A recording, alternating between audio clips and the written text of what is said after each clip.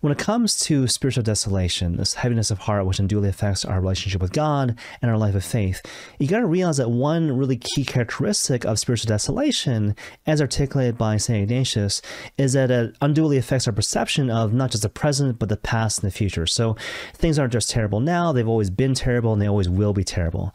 What this means for us, practically speaking, is that when you find yourself in spiritual desolation, in light of what Ignatius said, that's not a really good time to ponder the mysteries of the universe. It's not a really good time to ponder who you are as a person, as a child of God. When you're in spiritual consolation, that's a much better time to ponder these things.